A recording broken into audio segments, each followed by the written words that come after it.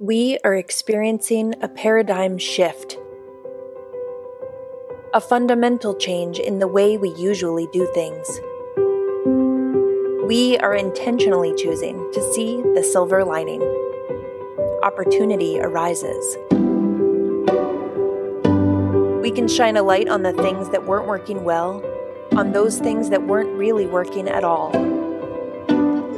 We can regroup, reevaluate, and re-engineer. It's time to explore new patterns and paradigms, those that inspire us to rise above the chaos and explore how the conditions of today can take us to a better tomorrow. Patterns and Paradigms, the Pattern Podcast from Hudson Valley Pattern for Progress. You're listening to Season 2, Episode 9, Access Supports for Living, with your host, Pattern President and CEO, Jonathan Drapkin. Thanks for joining us for another episode of Patterns and Paradigm. I hope you enjoyed our last one with Barry Rothfeld. Barry's one of the truly accomplished members of the media profession.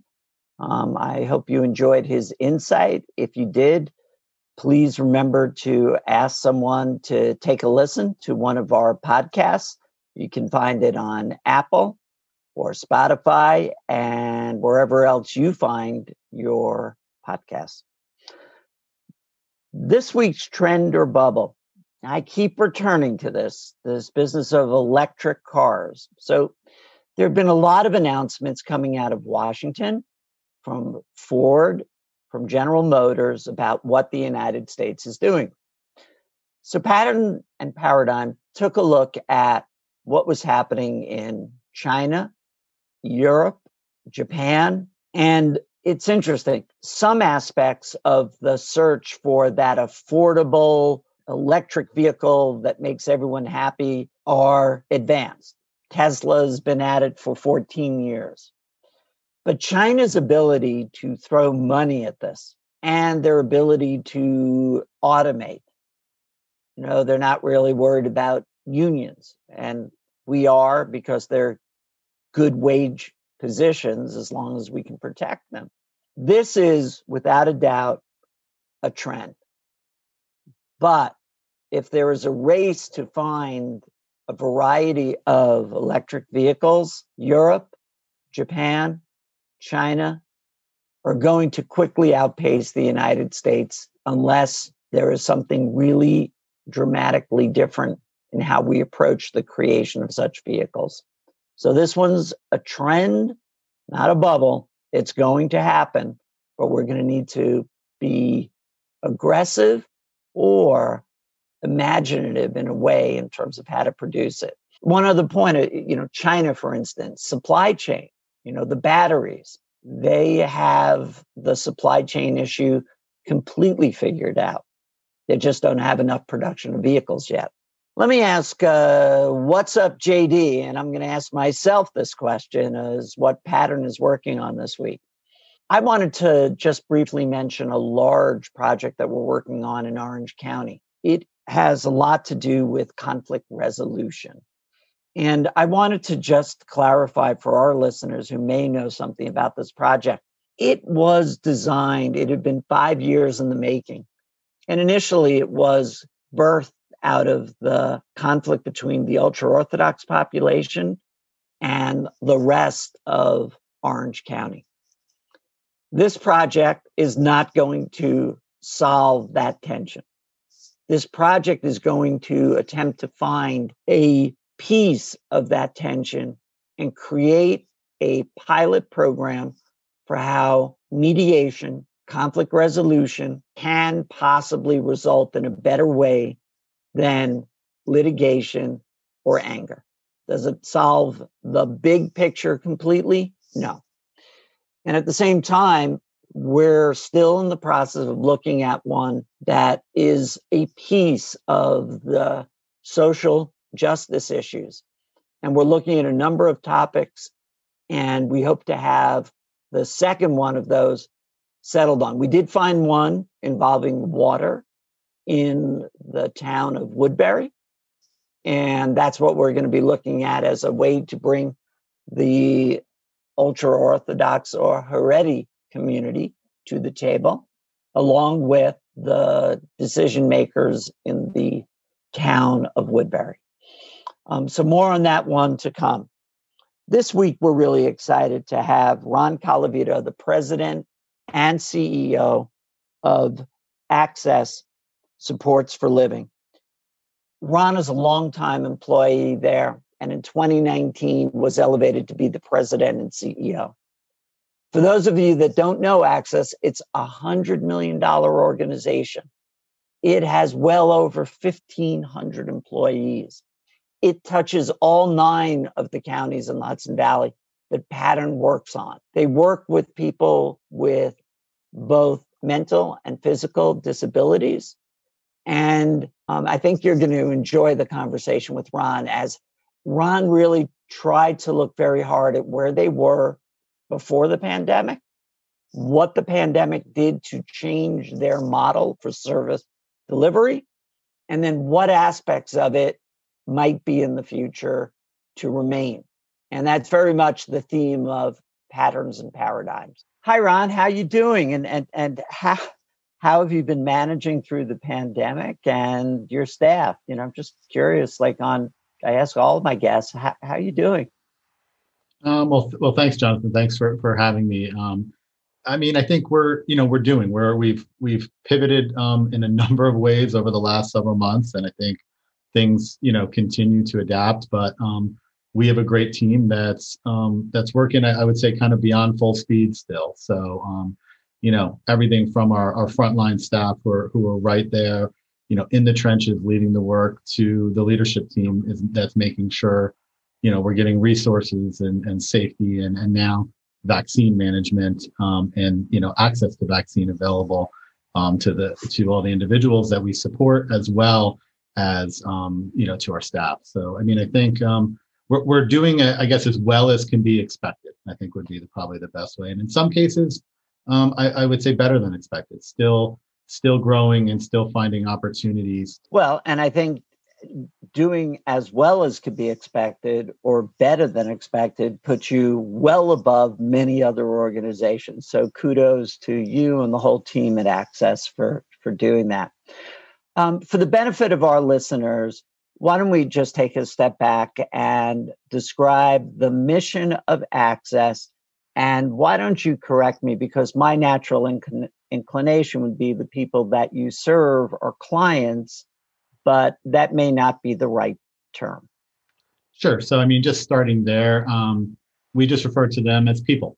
They're people like you and I, and they happen to utilize different supports and different services that the organization provides. Tying to mission, Access's mission is simply to help people live the healthiest and fullest lives possible. So that happens in a lot of different ways and in a lot of different points along one's journey. But that really ties to finding areas of unmet need and looking to fill them throughout the Hudson Valley and beyond, probably in the not too distant future. So you have a full array of services. When I was looking through the website, there's mental health services, there's substance abuse services. Maybe walk us through a little bit of all the different, because I don't think people have any idea of the vast array and even the size. You're a $100 million organization. Yeah, so the organization from a revenue perspective is right around that mark, the $100 million mark. So it's a pretty large organization. We operate in 9 counties throughout the Hudson Valley, and with a wide variety of service areas, as you mentioned. So, and I should mention about 1,500 staff. So quite a large number of staff supporting the work. But we operate, we kind of break it down into a handful of core areas. So you started to mention our behavioral health services, which focus on mental health and substance use. So there's a number of things that we do there, from counseling centers to programs supporting the early onset, first diagnosis of psychosis with individuals with schizophrenia, as well as more intensive day programs, mobile mental health, that happens in both Ulster County and Orange County, and then additionally in Rockland County now for children. And then one of the newer services over the last couple of years that kind of wraps around a lot of this is a 24/7 urgent care for mental health and substance use. So those services are available 24/7 and went virtual right at the start of the pandemic and continue to operate in a mixed model today. Virtual, available anytime, anywhere, but also some in-person access to services. So that's kind of behavioral health in a nutshell. Most significant part of the organization is services for individuals with developmental disabilities or intellectual and developmental disabilities. So those range from residential settings to services in the community, and also services supporting employment and respite at times. We also have children and family services. So those are working often with preventive services for families with youth at risk, but also support, there's programs that support expecting mothers, as well as foster care and a children's diagnostic center, which is doing court-placed assessments for children, all in an effort to for safe return home, and if not, for stabilization process until someone can return home. The other parts of the organization focus on housing. Housing has been a service that's really grown with us over the last decade, including, I think we're on our 10th project now in affordable housing, supporting permanent housing for individuals with developmental disabilities and homeless population, where there may also be a mental illness, which is common, but also with that population to provide permanent housing.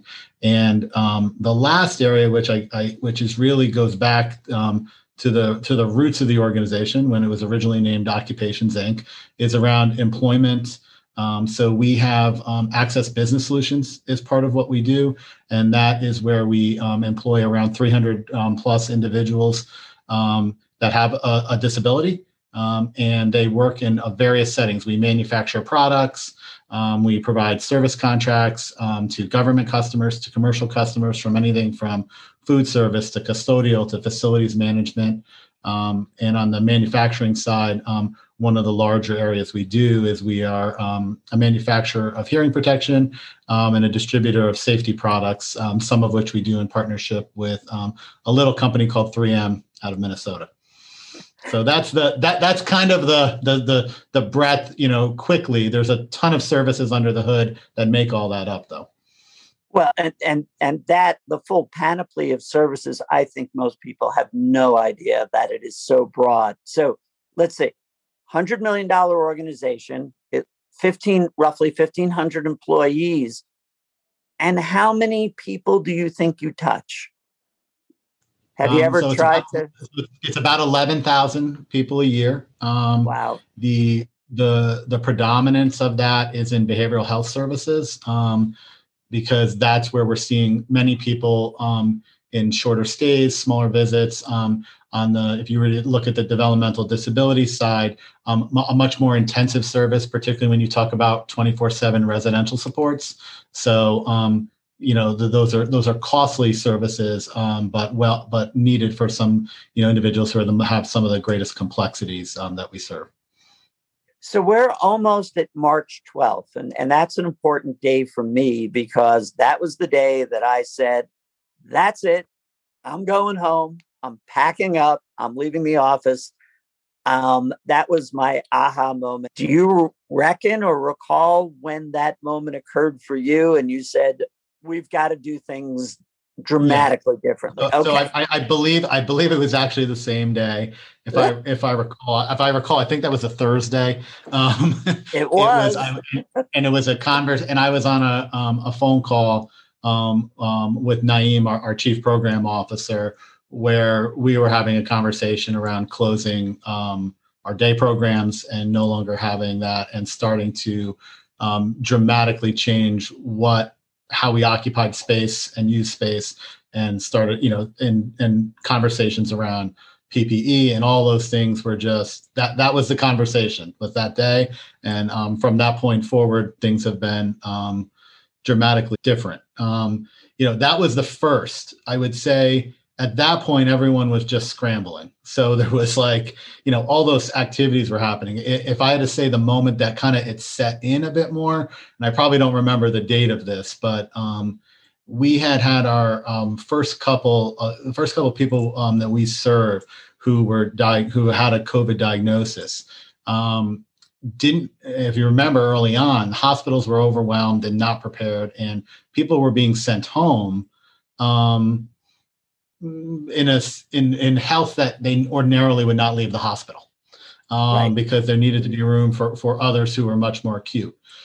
So we had, in about a 48-hour period, made a decision because there was no other planning at that point from government to actually turn part of the middle of our administrative building, so just down the hall from where I'm sitting today, into essentially a hospital step-down isolation unit for two of our individuals who are going to be released from the hospital, but we felt not strong enough and still symptomatic, not wanting to return to their residences for fear of infection of others and their own health and safety. And we essentially created a little mini, step down ward out of a day program space right here in the middle of our building. So that being set up and staffing that and having that happen, down the hall, I would say was probably one of the more significant events that I can recall as far as an aha moment.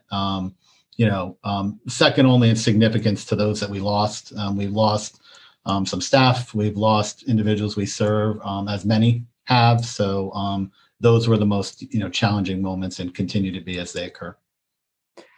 And I think that for most people that don't understand the nature of your work, there is a very large labor-intensive, interactive nature to it. And there was no playbook for this.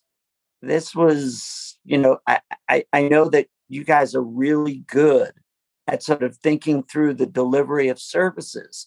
But at this moment in time, what was happening? Were there, crash meetings of all senior staff? I'm always kind of curious what happened a year ago. There were a lot of these types of, like Zoom and other meetings that were happening at, let's just say, later hours than they may have normally been occurring. Because particularly, I would say in the first 2 or 3 weeks, stuff was changing so dramatically within the course of a day that being sure everyone was on the same page that evening was important to start the next day and what we were learning, including, starting with safety, because PPE was so hard to come by. And we actually were procuring PPE, not just for Access, but on behalf of some of our partners, where we were able to, just because we do manufacturing and we do distribution, we had some different mechanisms and channels to resource that stuff. But that was constant, as well as ensuring safety, primarily, most importantly, was our residential settings. We support about 170 people in residential, group settings where those were the greatest risks. And often because of the need for that type of setting for the individual we support, there's other complicating medical factors. So not only is there the group nature of the living that creates, potential exposure, there's also the much higher risk around someone acquiring COVID and what that would look like. So there was constant planning and meeting and adjusting, in addition to much greater communication from my office with the leadership team, but with staff in general. It was actually a great opportunity to be out there more with staff routinely, talking, multiple times a week at times with various groups to make sure everyone heard stuff, everyone had a chance to ask questions, and make sure any safety concerns primarily were brought right to the forefront. So a couple of things. First of all, you're owed a thank you for everything that you did with your masks. Your story about how you got that to not just Access, but to other organizations and other people, you're truly to be commended for that. But then let's divide this a little bit into, so you have 1,500 employees that have one set of issues. Then you have the people that you work with that have a completely other set of issues. So there's like your workforce. Well, am I coming to work? Am I not coming to work?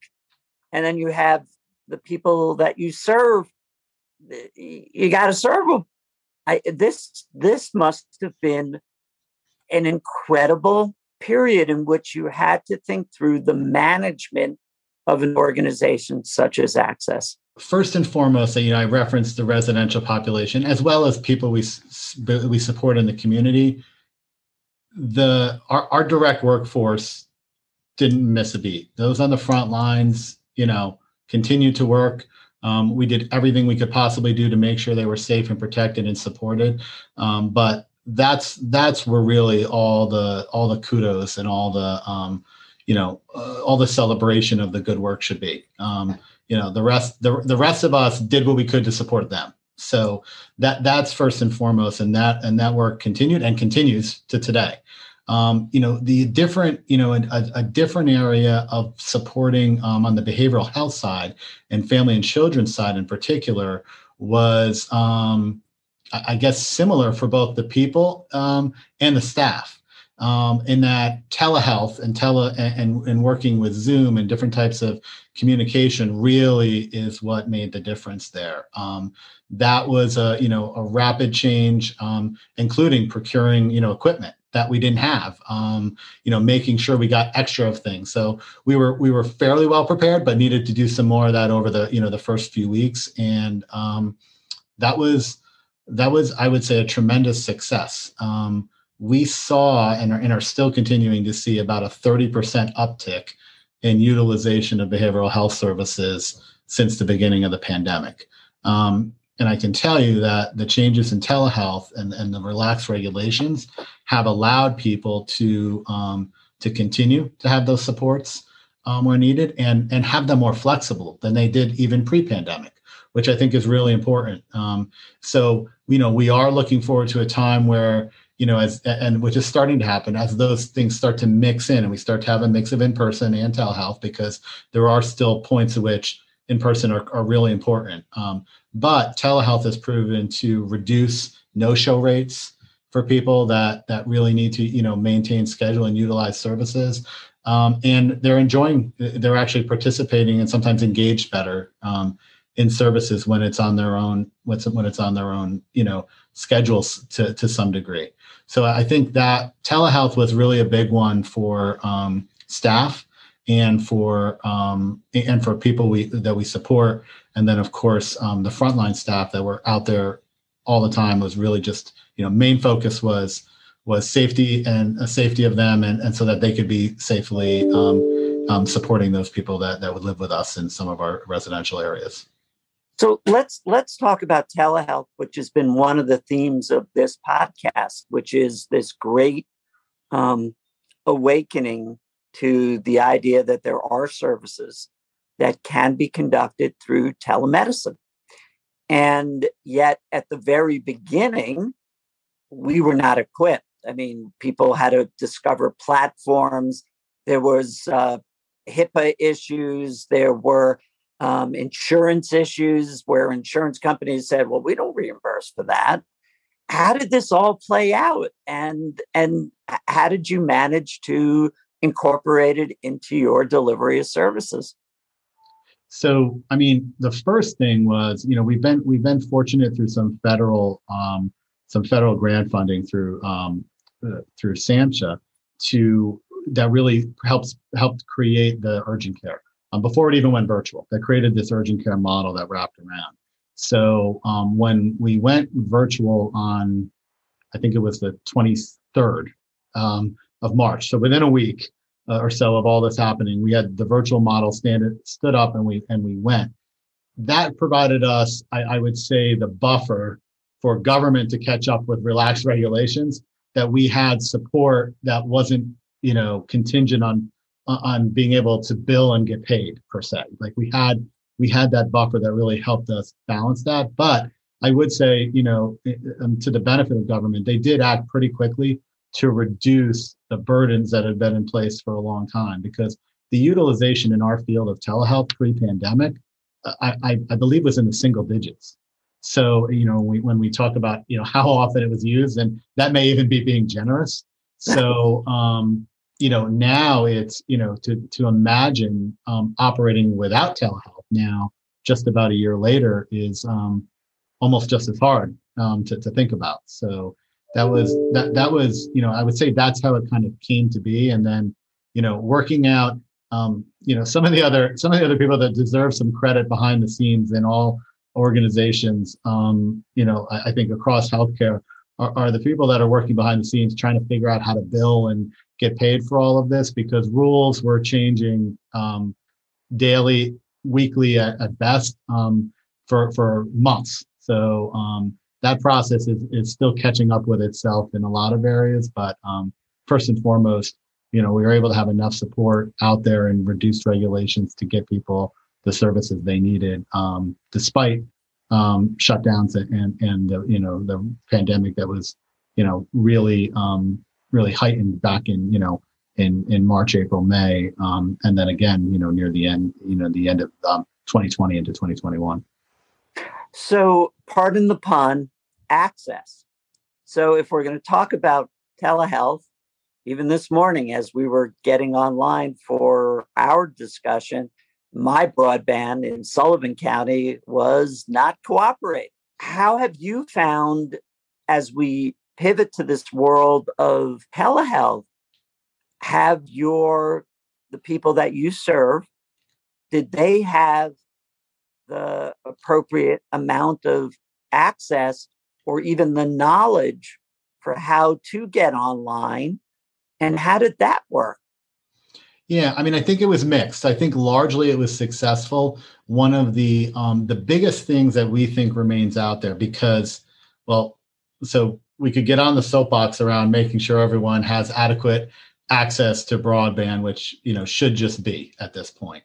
It's not a soapbox; it's a reality. Yeah. So I mean that should be, that's clear. But until that happens, one of the things that we think is important and advocating for is that telephone only based communication for some services needs to be allowed to continue, because not everyone, as you said, has the ability, whether it's the connection being strong enough, whether there's the device and the affordability of having it, or the knowledge of how to use it to be able to navigate all those things and have those as expectations of people who may be utilizing services to support crisis events in their life. So telephone only still needs to remain supported in some of these cases, particularly, if we have medical professionals, assessing that's effective and needed, because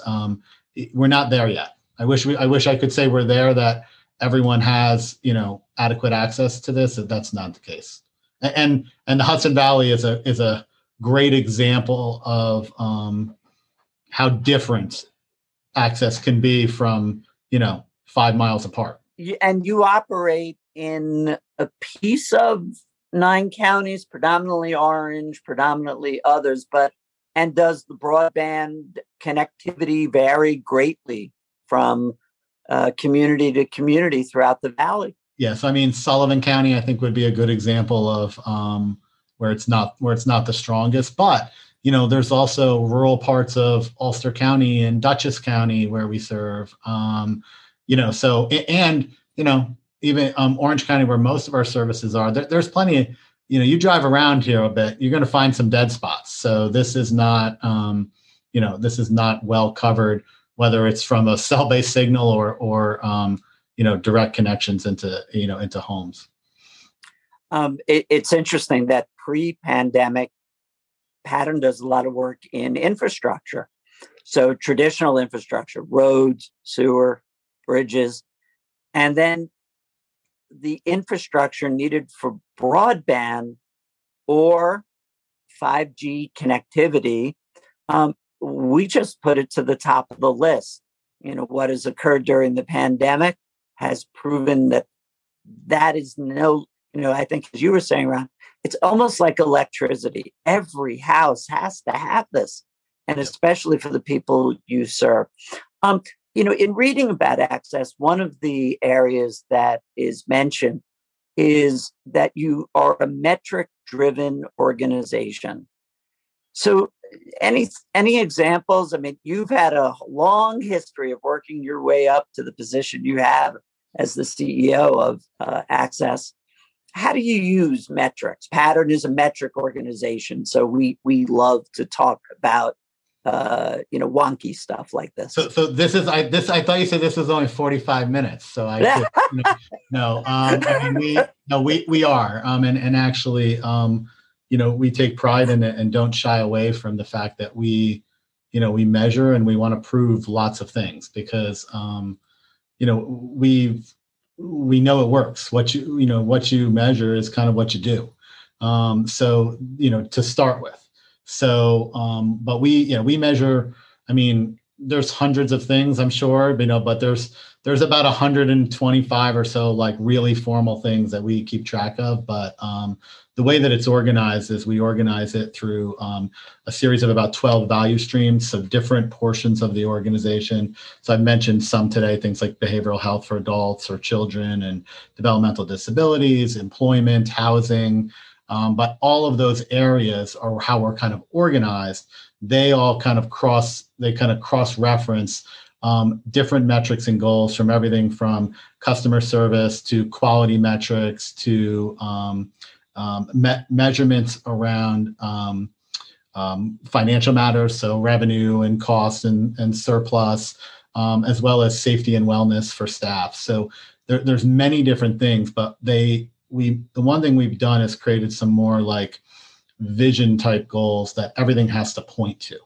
So, we were talking for just a bit on access, access to, we were talking about, telehealth and some of those services, but one of those core areas is what we just call access 24/7. How do we continue to evolve our services that are available whenever and wherever they're needed? So that's a core area. Other core areas are around reaching greater numbers of people achieving employment. So today that number with people we directly support and in the community is around 450. Our goal is 1,000. We want to increase our donor base of people that know the organization, participate in the organization.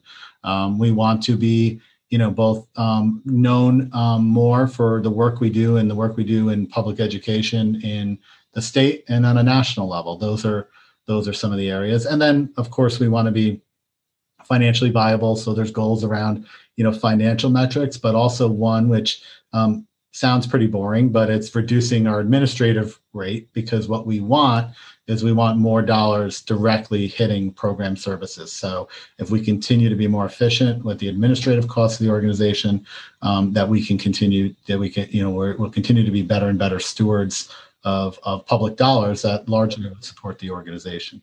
As we continue to move in a positive direction, the infection rate's going down, more vaccines are getting out there, springtime is hopefully arriving. How is the vaccination process working for you, for your employees, and for the people you serve? So, I think it's been mixed. It's obviously this is a challenge, I think, unlike any logistics challenge that's been faced.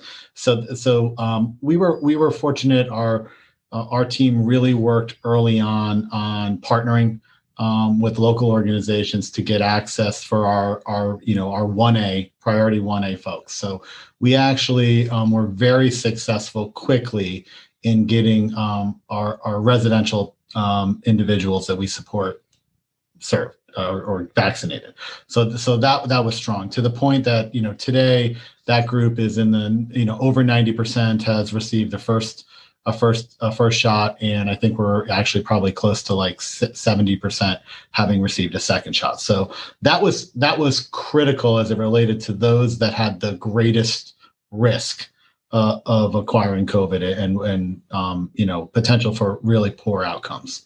That said, the staff that support those individuals, and frontline staff, generally speaking, have been slower to adopt and be willing. Not for necessarily lack of access that we had early on, which is becoming harder now because other groups are mixed in. So now it's kind of more open. But that's been the biggest challenge, and a challenge that I think has been heard not just with access. It's a nationwide issue around really, and I thought a lot of it resides with generational distrust of the health system for a whole host of reasons that now is, playing out. So I'm hopeful. We're starting to see a little bit of an uptick in participation in those areas. And, I am hopeful that things like the Johnson & Johnson vaccine getting approved, with a single shot may also make this, more likely to be adopted by others. But, otherwise, when we start to get outside of the core priority groups, then it's a bit more challenging. You're kind of, trying to run from place to place and sign up here and sign up there, and someone's got 5 shots and someone's got 10 shots today, and how do you do it? Like, that stuff is where I think some of the centralization of this could be stronger, but we have seen really strong efforts around larger clinics and things, including direct clinics at some of our homes being performed through CVS, where they're actually coming out and do clinics on site. So, a lot of it today I think is really about supply. So as we start to see the supply numbers hit, I think some of this will be kind of in the rearview mirror, hopefully. But the biggest challenge has been, for portions of our staff, really willingness to get the vaccine is probably the most important thing. So we've been doing everything we can on education around that, and providing updates, and staff that are willing and have done it, telling their story and why it's important. But that's the number one issue, not the logistics. So hopefully this brings us to what some might call a new normal, and what does the world look like post COVID. I know we're not out of the woods yet by any stretch of the imagination. So one thing I was thinking is, telemedicine or telehealth is one area that you've mentioned. Are there others that you've had to adjust to, pivot to, that you may say, something we weren't doing that before, but we should continue doing it. It actually is not a bad way for us to provide our services. Yeah, I mean, I think just simply, greater work from home or work from alternative sites flexibility is important. Attracting talent into our field is important. So the ability to have more flexible work schedules and arrangements across, a wide variety of positions that we have, I think is something that we're figuring out what that looks like post-pandemic, because it's not going to be the same as it was, and nor does it need to be. That in turn also may allow us to have a smaller footprint as it relates to physical space, which is also important. If we're not, having the dollars spent on paying for those spaces, maintaining those spaces, and all the things that go with it, those dollars can drive back to, to direct supports, for services. So that to me probably stands out as one of the key things. Also, I think some of the other things that just need to continue as a result of this is the planning, the pre-planning, how do you support people? I mentioned the isolation center that we created. Well, how do we keep those plans active so that if something happens, we're once again ready to start that immediately? Do we have stockpiles of PPE and things like that? And, I think it's more kind of worst case disaster scenario planning needs to be more at the forefront, because even if it's not, we should all be fortunate that we don't need to pull out that playbook for another, 50 years. But the likelihood is, the world is getting more crowded and more complicated. It's probably more than likely it's not going to be, another 100 years between pandemics. So I think those are important things that need to stay. But the things that have been learned that have been positive, I think really are use of space. Work can be done in lots of different ways and forms, and of course, telehealth. Let me just ask you that one magical question, which probably was a question before the pandemic, but maybe the pandemic has changed your priorities. So if there was this magic wand and money was no longer the object, it was somehow flowing to you, where would you spend it? What would be the most effective use of found money or new sources of funding? Where do you think you'd put it if it came your way? So, I mean, I think it's the same pre-pandemic and post. It's just been highlighted to a greater degree. It's investing in the wages and salaries, benefits and training of the frontline staff. Not paid nearly what they should be for the work and responsibilities that they carry. So I think that's absolutely the number one use. As far as, if it's about different models and if things could change as how we get paid and how we earn dollars for the work that we're doing, I think that would be the continued transition with some speed to moving towards models where we're being reimbursed for the quality outcomes that people are achieving, as opposed to often lots of regulatory things, checking boxes and forms and plans being done by some date, or that somebody's head was in a bed, as opposed to how is their life going? How are their health outcomes? How are their social outcomes? How are those things going? That's a dramatic shift from where we are today to really pay for value, as opposed to paying for kind of checking off certain requirements. So that would be from a just how it would happen, that would be number one. But the open checkbook question would, I think is definitely, supporting the frontline workers in all the different areas of the organization, both in wage, but also, in training and making sure that they're prepared for the work the best that they possibly can be. Ron, thank you so much for joining us on Patterns and Paradigms. We wish you nothing but success and good fortune in continuing to deliver the services that you do. Same to you, Jonathan. Thanks for having me.